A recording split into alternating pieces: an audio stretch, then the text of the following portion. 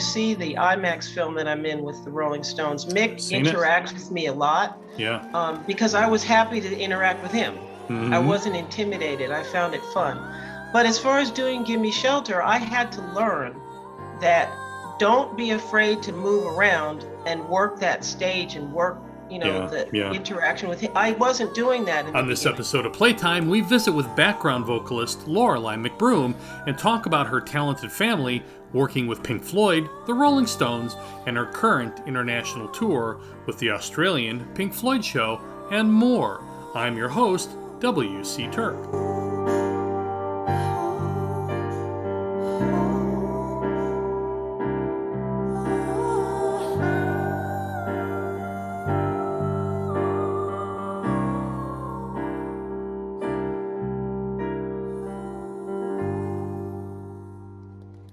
Los Angeles singer-songwriter Lorelei McBroom has shared the stage with some of rock and roll's greats, Mick Jagger, Billy Idol, Chris Isaak, and Rod Stewart, and I am only just skimming the surface.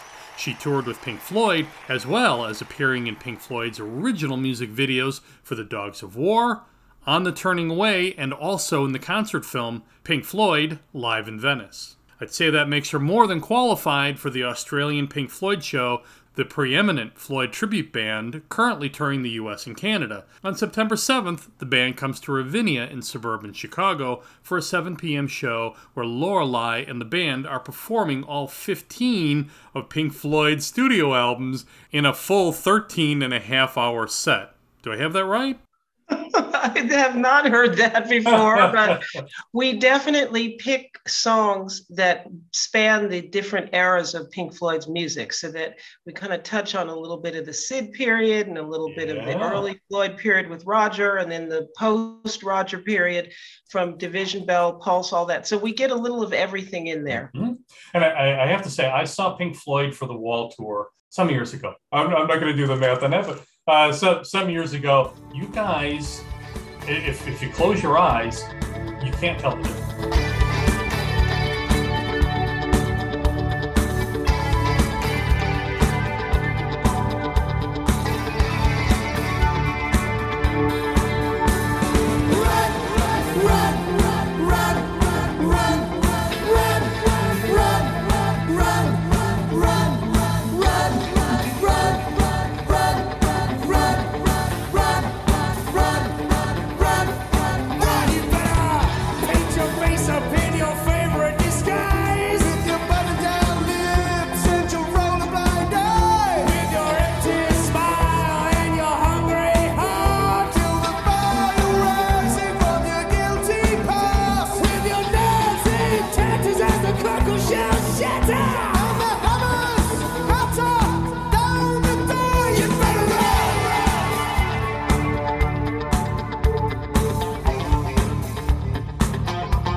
The band is incredibly good.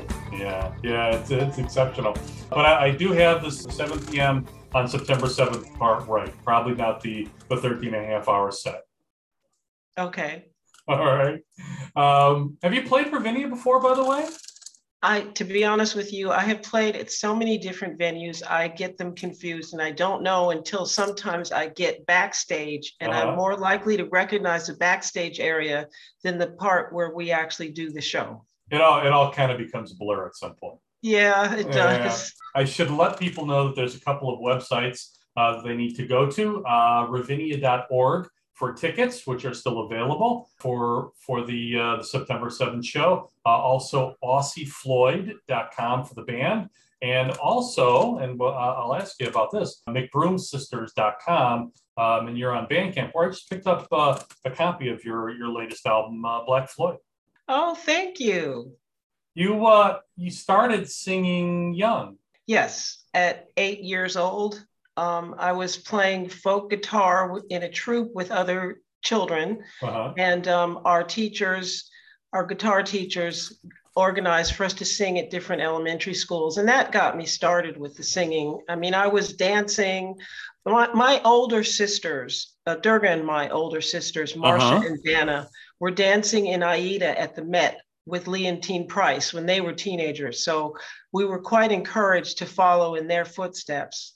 I was going to ask you about, because there's quite a lot about Durga and you, but not a lot about your other sisters who pursued acting. And I'm wondering how your parents and family supported and nurtured those creative aspirations. Well, for one thing, Marcia and Dana have a different mother. Marie Lee, she's just recently passed on. Oh, I'm sorry. And she encouraged, because she was also a concert pianist herself. Marie was a Juilliard trained professional who worked with artists like Harry Belafonte back before he was famous. And she and my father had a school called the Lee Mack School in Harlem, where they hosted lots of different productions. And that's kind of one of the elements of influence on my older sisters, but they definitely have been recognized. Dana just recently was mourning the death of Roger Mosley, who she starred with in the film Lead Belly. She played his main love interest, and she did choreography for the film. She also wrote Pull Up to the Bumper for Grace Jones.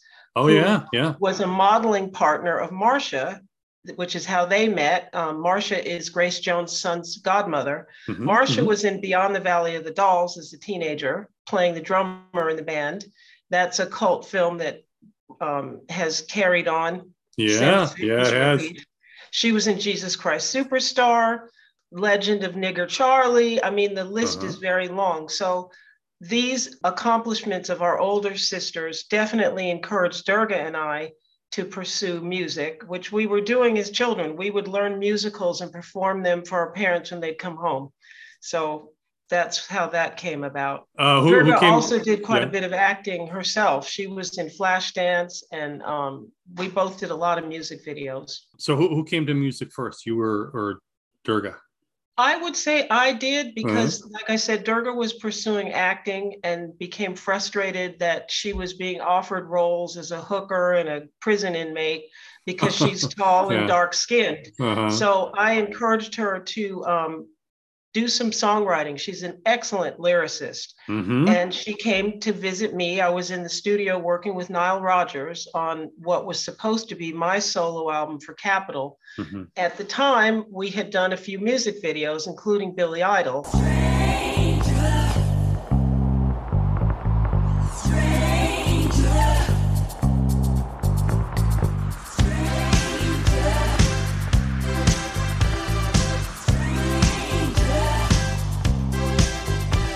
It's hot in the night, lonely, black and white on a hot summer night. Don't be afraid of the world we made on a hot summer night. 'Cause when a lonely and lovely walks by, yeah, you can see her look in her eye, and you know that it's hot in the city, hot in the city tonight. Hot in the city, hot in the city tonight. And the producer for that video got a call from Pink Floyd saying they were looking for some, as Durga mentions, to add some color to the band. Because originally, back in the 70s, Pink Floyd worked with a group of young ladies called the Blackberries. And they were incredible background singers. So the opportunity was there. It was the right place at the right time. I sent a tape from the record we were making of Durga and I singing together. And then I had met another young lady, Roberta Freeman, literally weeks before I got this call, finding out she was a waitress. And I thought she was a pretty girl, and I asked her if she could sing. And she said, yeah, I can sing. So she brought her material to the studio, met Nile and all of us, and we took a Polaroid, sent it in, got the gig. That was it. Did I hear that that your sister helped you get a spot as a background vocalist or as a vocalist with the Australian Pink Floyd show? Yes, Durga put in a good word for me. Their manager at the time had reached out to her to do something, and it coincided with me writing to the Aussie Floyd through their website, mentioning that I'd worked with Pink Floyd previously. But Durga encouraged them, because of the timing, to have me come in. And I did, and it just worked out really well. And it's been great since 2011. I've been with them. You guys support each other. That's so great. Yeah. I mean, it's family. Durga is very talented, and I appreciate the fact that we look out for each other. Well, I mean, we hear so many stories about sibling rivalries, but it doesn't sound like you guys, maybe in a little bit of vocalization, but it doesn't sound like you guys really have much of a rivalry. Instead, it's more of a support network that you guys foster with each other. Absolutely. That's the way it is with all of us, really, because I met Nile Rodgers because of my sister, Dana. Yeah. She encouraged that relationship. Marcia's always been very supportive of what I do as a singer, what Durga does. She's very proud of us as her little sisters, that we've toured the world as she has done. So, yeah, there's no part. I believe part of it is because our father was very keen on the idea that you are sisters. It doesn't matter who the mother is. And so we all grew up with this closeness and kind of interacting and supporting each other and being encouraged and inspired by each other's gifts. Yeah.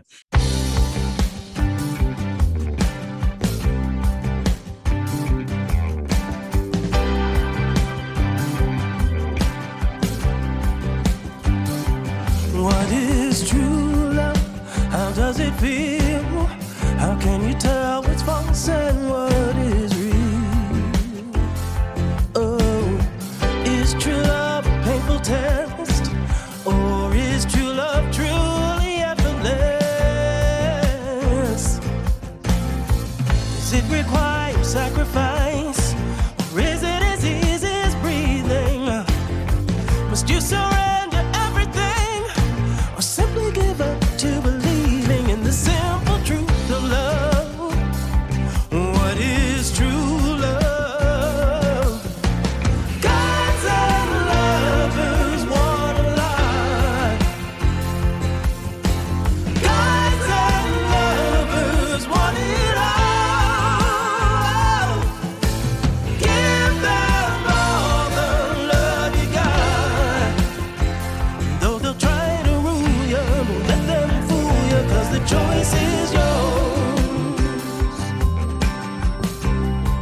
Could you function in this business without the support of your sisters? I think it would have been much more difficult. Also, we had tremendous support from our parents, Durga and I, with our father and mother. Basically, they said, whatever you think you can do it. And then they put the support behind it. My mother spent a lot of money on my training because I studied voice. I took dance lessons. Durga took dance lessons. You know, whatever it was that was needed, the support was there. So let's get down in the weeds a little bit about Pink Floyd and your time with Pink Floyd, or your experience with Pink Floyd. You are far more, in my very humble estimation, you are far more than just a backup singer. Those vocals are such an integral part of the Pink Floyd sound. I'd love you to fill in that a little bit. Well, for one thing, when I was a teenager, I got turned on to Dark Side of the Moon. And it blew my mind. It blew all of our minds. I mean, the idea of an album that one song blended into the next was something nobody was doing. And the harmonies are just so beautiful. It's really a joy to sing them. Yes, I am definitely a lead singer. As I said, I had a record deal on Capitol, which unfortunately everyone from the president down got fired. And so I didn't have a release. But that allowed me to go on tour with Pink Floyd and do Live in Venice, play in Russia. Even our masters don't know the words we leave. One word.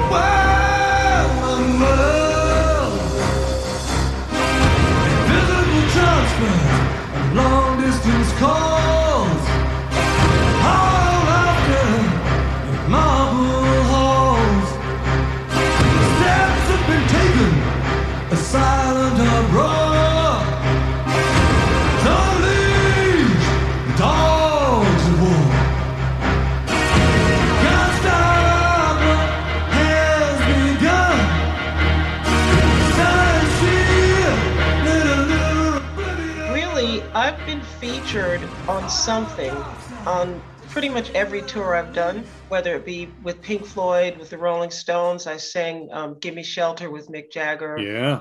With Rod Stewart, I had a little solo on Sailing. So I believe the people that I've worked with have recognized that I do have that talent, which I'm so grateful for. Even Steve Hackett hired my sister and I to sing on his last 2 albums, and he let us do leads on the Underground Railroad song.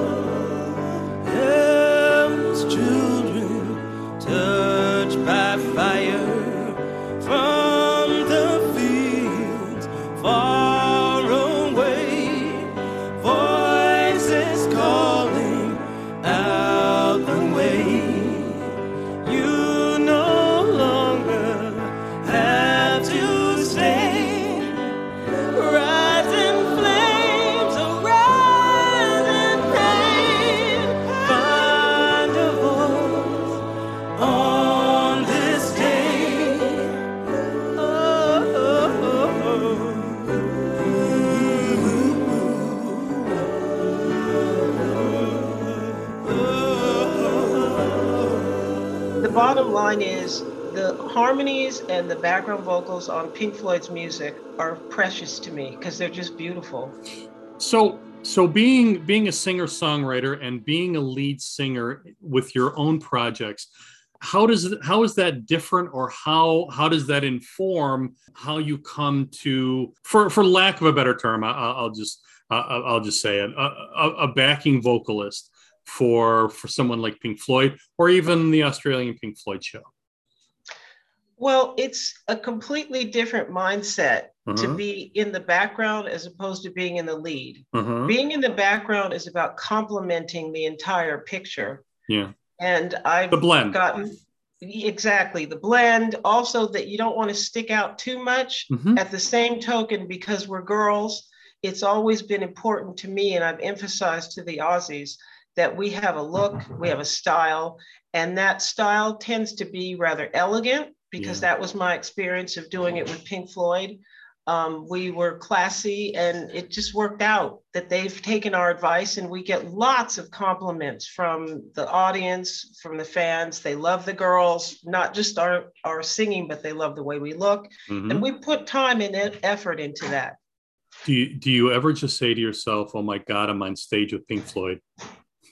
Oh, yes. I've said that many times with the numerous artists that I've worked with, because it is like that. I mean, I grew up being a fan of these people. Yeah. And I mean, I remember being on stage with Rod Stewart and thinking, oh my God, I'm singing with Rod, you know? I mean, I went through it in the studio with Philip Bailey, the lead singer from Earth, Wind and Fire. Yeah.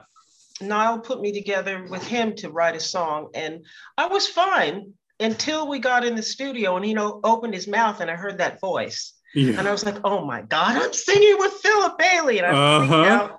And Niall had to come out, and Philip had to put his arm around me. Niall was like, you're rushing. So Philip kind of rocked me to the music. So I fell in the pocket, and then it was great.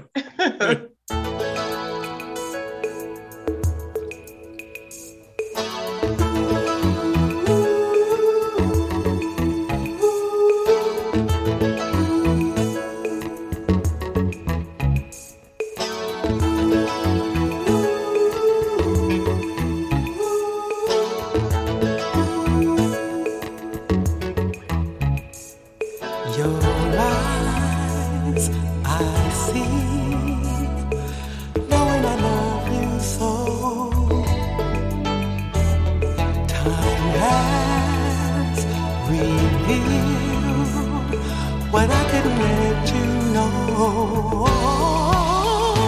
Before, I was afraid that you might see through me. I tried running away to share. That's wonderful. Pink Floyd has played, and you mentioned Venice and Moscow a little bit. Some incredibly exotic locations: Venice, Versailles, Pompeii, Moscow, as well as some of the best known venues on the planet, many of which you've kind of forgotten or blended together. But is there a location that stands out in your mind, good, bad, or even a little nightmarish? Let's go for the good. All right, I have good. many more memories of good. I don't have a lot of memories of bad experiences touring with Pink Floyd, really. I can't think of any place that was horrible. My favorite, though, is Russia. I don't know the name of the venue where we worked because a lot of things have changed since I was first there. Because I've been back to Russia a couple of times with the Australian Pink Floyd and with Rod Stewart. That concert with Pink Floyd was so phenomenal.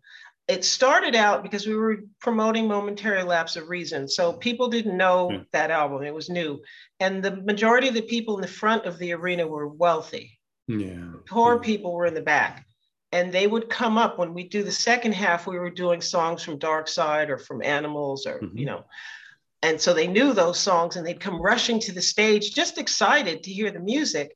And they were being carted off by security. I heard. Like violently taken away, like they were going to put them in a gulag. And so Pink Floyd told the promoters, we can't have this. So they decided to allow the people in the second half of the show to come to the stage. And they were so overjoyed. They threw money at us during money. The soldiers and the police threw their hats on stage, which is why you may know the famous picture in Nick Mason's book that shows my sister Durga, myself, and Rachel Fury wearing military hats, and we're holding a sign that says "Make love, not war." So, I mean, the guards were crying, we were crying, everybody was just overwhelmed. And I met a journalist in Russia that told me they were so isolated from the music of the West that to have this exposure was just revolutionary. Let me ask you that. I really wasn't going to go this direction, but since we're here, and I've interviewed some Ukrainian artists from the war zone, and I'm still in contact with a number of them. I was a war photographer in Bosnia and Sarajevo during the siege and war there. So I had some experience, but given your experience and what you just said about Russia and the Russian people, that there's an embargo against cultural exchange between the West and Russia. Do you feel that because art has always been transcendent in speaking to the human heart and the human soul, and artists have always been able to make these really strong dynamic statements of ideology and purpose and philosophy and humanity.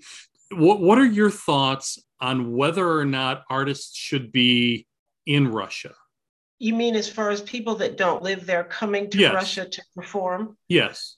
At the moment, there's so much that I don't know about what's really happening on the ground. It's difficult for me to say whether it would be actually safe or not. However, I think that once things are a little bit more calmed down, it's always a good idea, in my opinion, to have a cultural exchange. For me, having traveled internationally, really since I was 5, with my parents initially to London and Paris, then going to Asia as a teenager with my mother and traveling the Greek Isles and whatnot, it's given me a perception of humanity that I don't think I would have had I not been able to travel and see how other people live. And to recognize that although America always touts itself as being number one, there's so much going on in the rest of the world that should be observed, valued, and understood. And the only way to do that is to go there. I used to work, I worked in Germany, and I've traveled all over Europe and Asia. And I used to sort of half joke with people that I never really could understand what was happening in the United States until I was outside of it. Right.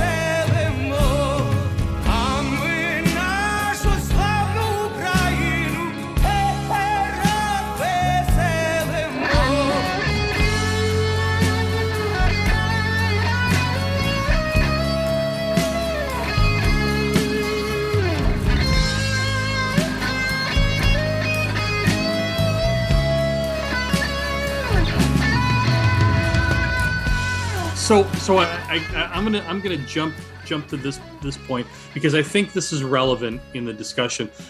You and your sister did an interview with George Floyd's uncle, Selwyn Jones. I mentioned that you released an album with Durga, and let me give the website, McBroomSisters.com. And the name of the album is Black Floyd.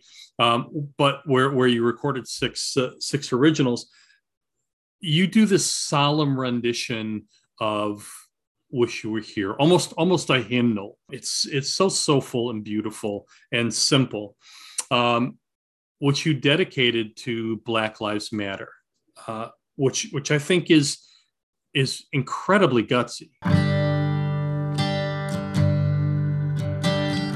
So you think you can tell heaven from hell, blue skies from pain? Can you tell a green field from a cold steel rail? Smile from a veil. Do you think you can tell? Did they get you to trade your heroes for ghosts, hot ashes for trees, hot air for a cool breeze, cold comfort for change? Did you exchange walk on part in a war for a lead role in a cage? But how does the perspective of being outside of this country allow you to look back at the racial animus in this country? Well, the reason why I made the video for the song with a Black Lives Matter theme was because George Floyd had just been murdered, and it was all over the news everywhere. I was actually staying in London at the time. We had a tour canceled because of COVID, and that was what allowed us to finish the album.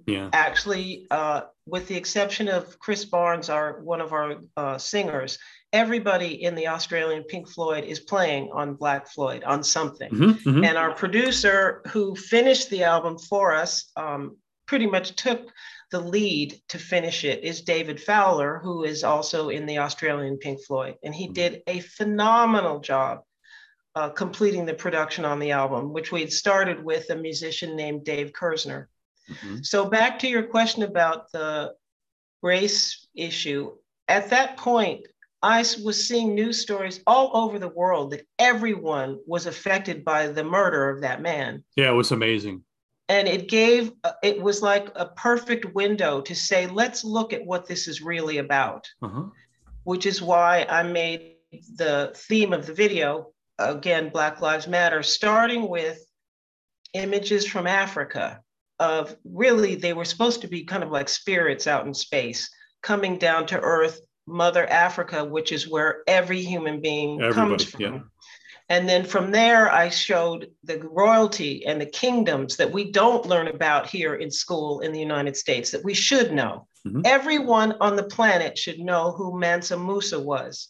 As a king in Mali, he is still considered to this day to have been the richest man who ever lived. Now, in the United States, nobody understands that. When I went to school, I mean, mind you, I'm an older African-American, Black American, whatever you want to call me. But when I was in school, all I learned about was we were enslaved. Then there was a civil rights movement. And that's it. I never heard anything positive about Africa, ever. All I knew was that there were tribes and people were primitives and blah, blah, blah. Until when I was a teenager, I went to an exhibit, a lecture about the King Tut exhibit. And the lecturer brought out these photos and he said, these are dark-skinned Egyptians and you're not going to see them in the exhibit. But we come from royalty. There were dynasties, and I learned about Kush and Nubia, and I was like, oh my God. And I thought, no wonder I've always felt this emptiness, like there was more to the story, because I feel connected to royalty much more than I feel connected to some tragically enslaved people. Come in here, dear boy, have a cigar. You're gonna go far. You're gonna fly. You're never gonna die. You're gonna make it if you try. They're gonna love you.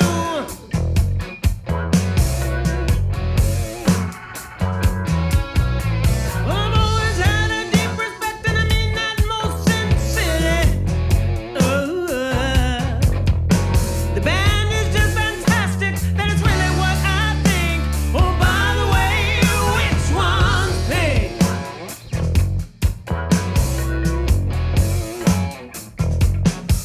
And did we tell you the name of the game, boy? We call it riding the gravy train.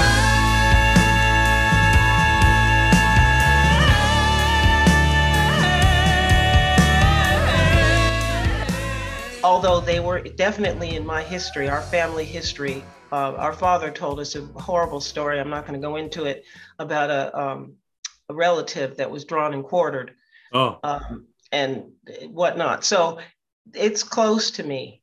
But again, my main point was, despite the horrors of being enslaved, despite the horrible discrimination that happened after emancipation, where, you know, it led to Jim Crow and the lynchings and whatnot, in the end, we're all from the same race, the human race.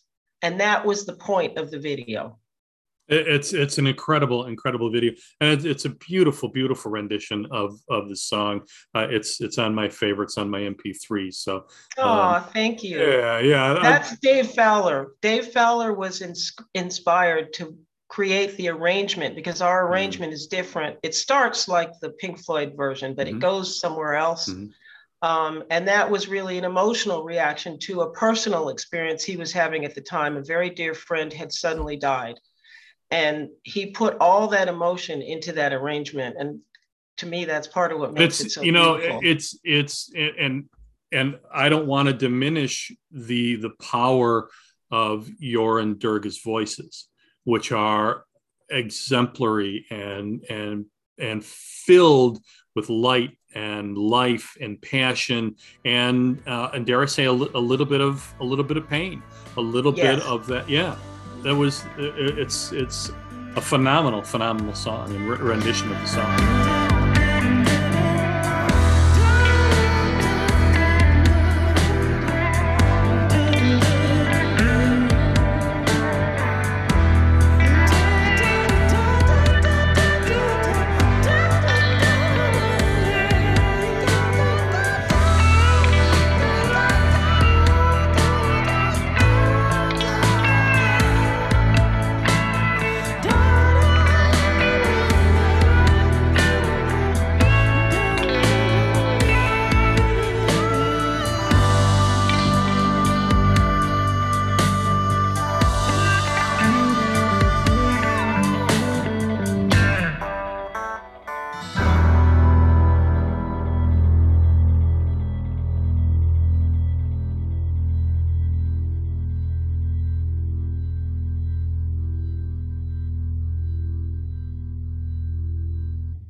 And it's not hard. You know, other bands have done it. I think Radiohead did a version of Wish You Were Here.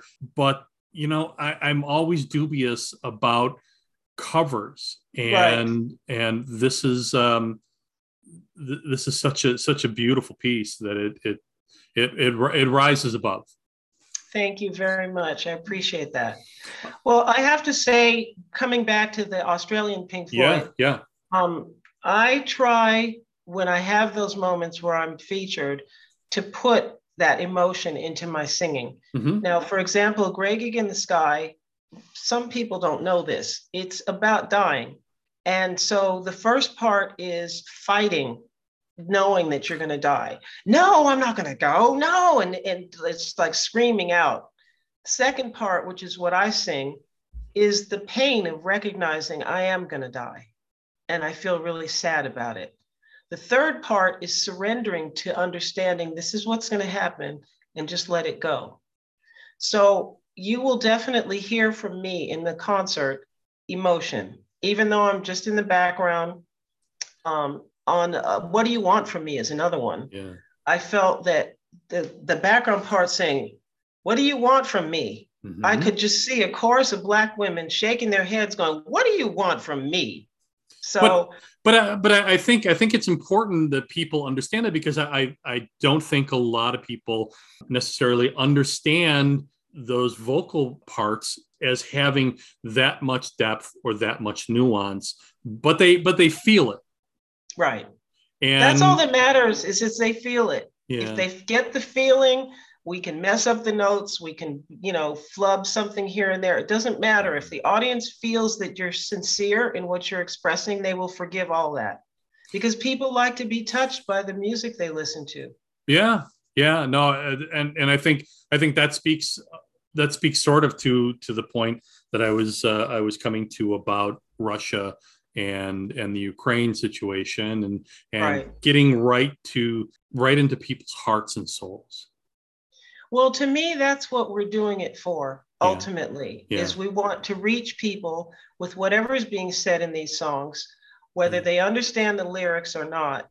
The music touches people. It doesn't matter if they speak English or not, because I perform Pink Floyd songs all over the world. The music is very popular in Latin America, where they're either speaking Portuguese or Spanish. It's popular all over Europe, where not every country, people don't all speak English, but they're moved by the experience. And the show that we do as the Australian Pink Floyd is not just the music, it's the lights, it's the lasers, it's the videos.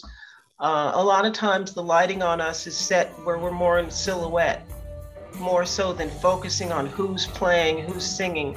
It's an experience.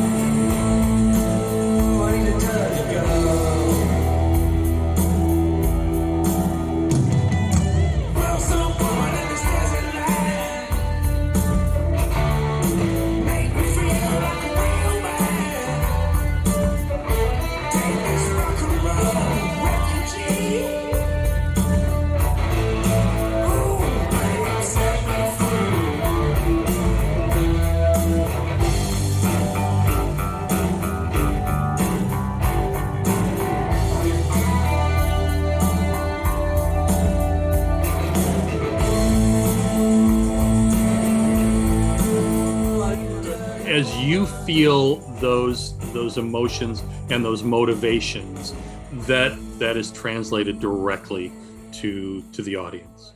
Yes, definitely. And I think it's important. I think it's important for people to know that. Let me ask you this. We'll just spend another minute or two, because I know your time is at a premium here. How does Lorelei McBroom come back to center? Martin Barr from Jethro Tull is a dear friend. He jogs. No one talks to him and no one bothers him. That's his time. How do you de-stress, on the road or from the road? First of all, I don't find being on the road stressful. Okay. Partially because I love traveling, and I feel so fortunate to be able to make a living where somebody else pays for my airfare, somebody else pays for my hotels, and they pay me to do something I really enjoy doing, which is singing. So, the biggest thing, I guess, about coming home is that sometimes I'm quite tired after, the having to be at the airport at a certain early hour, and you've been up late at night, or the time difference is the biggest obstacle. Is the time change has really affected me over these 11 years of going to Europe every year, with the exception of the pandemic period. I started getting myself into the routine of waking up really early, so that when I get to London, I don't go through jet lag and feeling really horrible. I go through more of that when I come home. Because my time is kind of my own when I come home. If I have to go to sleep at a crazy time, it doesn't matter. Another interesting thing that Martin told me had to do with management styles of some of the bands he was with, creative management. Ian Anderson was very strict. This is the way I wrote the song. This is the way I'm performing it. He recorded a song with Paul McCartney, who has a far more collaborative style. You worked with Mick Jagger and David Gilmour. How were they to work with on a creative level? Wow. Their personalities are so very different. Yeah, they are. I say this a lot to people. When you have a band like the Rolling Stones, where everyone knows who they are, what they look like, and what their image is, it makes for a different kind of interaction, particularly with the public for them, than someone like David Gilmour, who it's been in the later years that we see more of the faces of who is in Pink Floyd. Right. Then when I got with them, we didn't even know what David Gilmour looked like. He came out with an acoustic guitar. He said, because they had sent us the songs to learn from Momentary Lapse of Reason, he said, you want to go over the songs? And we were like, who's this guy? And then we realized, oh my God, this is the lead singer of the band. Yeah. And then we went over the songs and so forth, and everything was easy. And he said, do you want to join the show tonight? And we said, yeah. Because we were allowed to have sat out and watched it. No, we were like, yeah, we want to be in there. Yeah. So he gave us tremendous freedom creatively as far as ad libs that we did. Something I've noticed about David Gilmour is that he tends to evolve the arrangements as the tour evolves. Oh, interesting. Part of the reason that we were hired was because On the Turning Away had a choir. Yeah. And they already had 2 girls, so they wanted 3 more to actually fatten up the background parts. And as a result of the way they liked it, the way that it sounded, they pulled the drums on one part of it. So you really get this angelic choir behind the lead vocals, and then the drums come back in later. It's not like that on the album. Pink Floyd has this sort of precision element, which is maybe the Stones are kind of more improv oriented, in the moment oriented. Well, I didn't get to answer about Mick. Please. I had some huge shoes to fill because Lisa Fischer had already established her version of doing Gimme Shelter. Yeah. And as a very accomplished and super mega talented background singer, she and Cindy Mizell had done the tour before me, and they left because they had an obligation to work with Luther Vandross. So the spot opened up. Mick had auditioned me before. I just missed out. When it came down to Lisa, Bernard, and Cindy, it was Cindy, myself, and Roberta that were auditioning for that last slot, and Cindy got it. Totally deserved it. She and Lisa have a tremendous blend. They've worked together for years. So when I came in there, I was doing my best to keep up. I mean, it was only the 3rd time I've ever been on a tour, which people didn't know that. They just assumed because these things are so high profile that I'd been touring for years. I had not. Yeah. So it was a great learning experience for me. I found actually that Keith was more into interacting with me and giving me advice. Great. Okay. And he was super, super supportive. It's just that it took a while for them to understand how to communicate to me what they wanted. They wanted me to be more animated in my performance. Yeah. And I was just worried about, can I sing the note? Can I hit what I'm supposed to hit? And I wasn't really singing to that guy in the last row in the back of this massive arena, because they were playing in stadiums, you know, where it was a minimum of 70,000. It was usually more like 200,000. Right. And so I learned from the Rolling Stones how to sing to that guy in the back. How does that different from singing the way you were singing previous? Well, for one thing, with the Rolling Stones, the image is much more raunchy, really sexy. Yeah. You know, throw your body around a little bit. Dancing was very provocative, whereas Pink Floyd was much more elegant, much more subdued, much more low key. So that in itself was really different. Although I was ready for it, and you can see, if you see the IMAX film that I'm in with the Rolling Stones, Mick interacts with me a lot. Yeah. Because I was happy to interact with him. Mm-hmm. I wasn't intimidated. I found it fun. But as far as doing Gimme Shelter, I had to learn that don't be afraid to move around and work that stage and work, the interaction with him. I wasn't doing that in the beginning.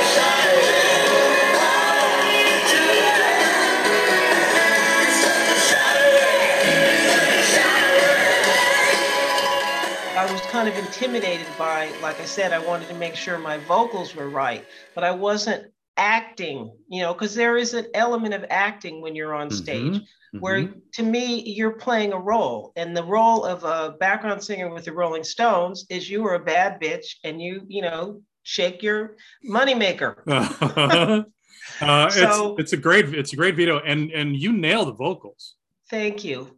Not just to that guy in the 700th row, but to everybody watching as well from on their little YouTube screen and phones and device and everything. No, it's a dynamic. It's one of those videos that you're just pulled into the emotion and the energy, and a lot of live. I've been to so many concerts, and there's such great energy on stage.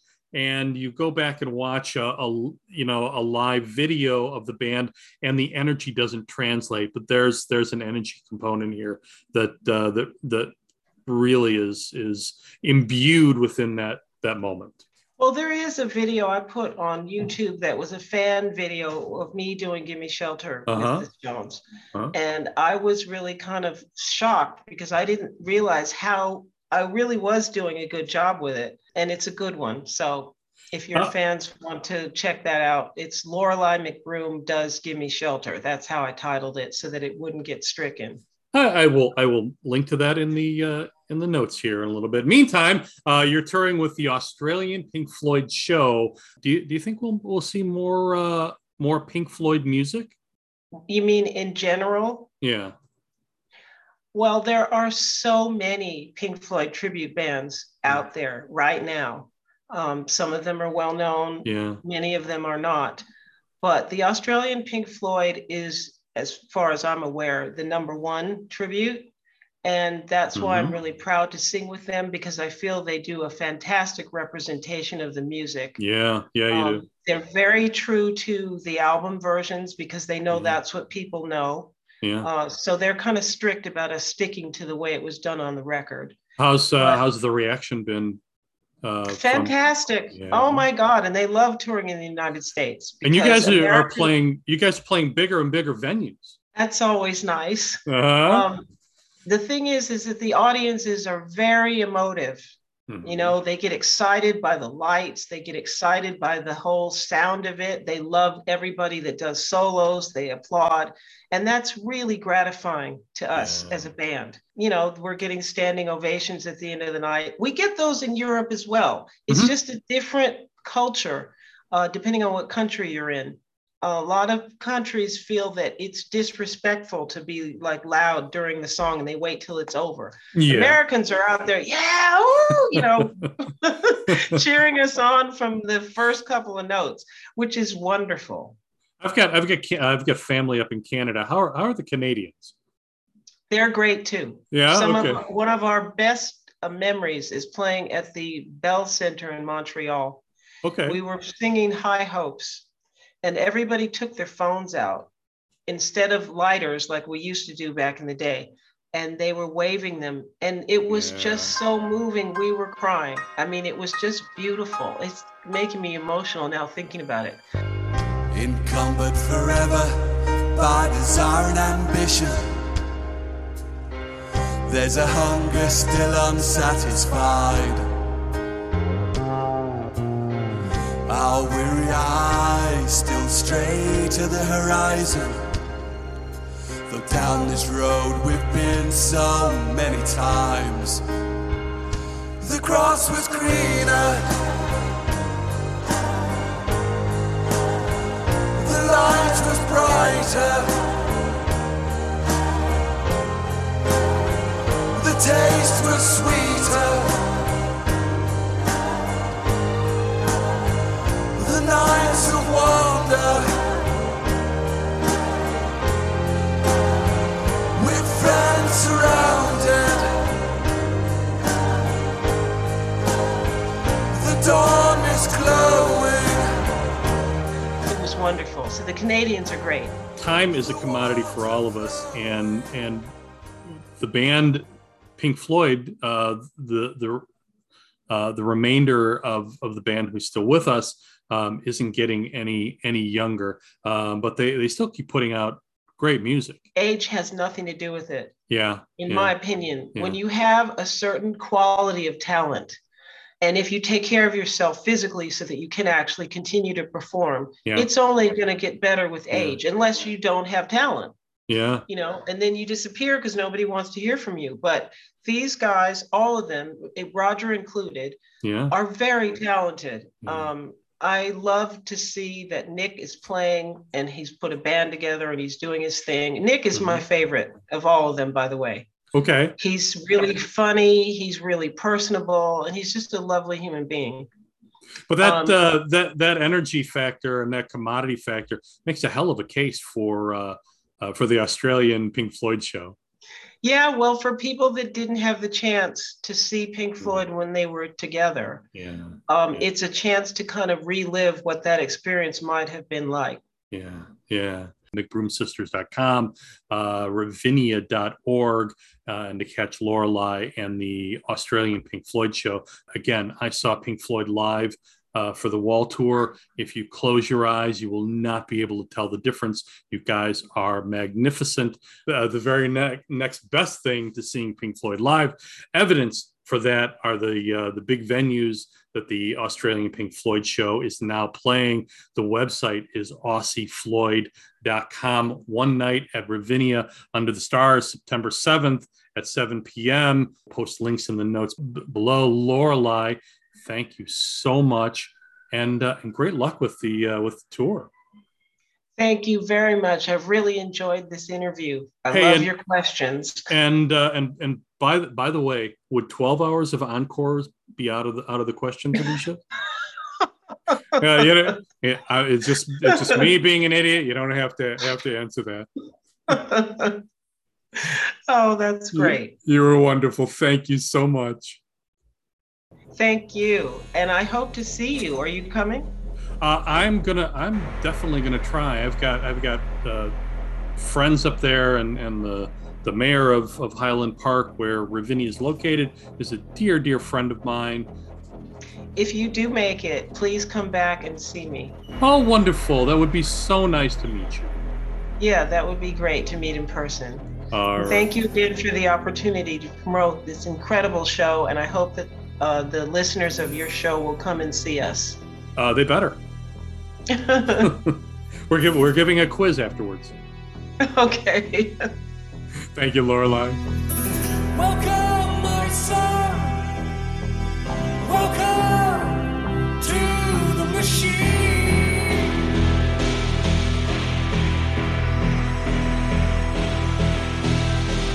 Where have you been? I'm your host, W.C. Turk. Links to our featured guests are in the notes below. Support this podcast by simply clicking the subscribe button to receive notification about all of our upcoming episodes. Until next time.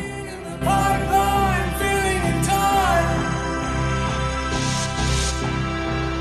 Providing with toys and scouting for boys.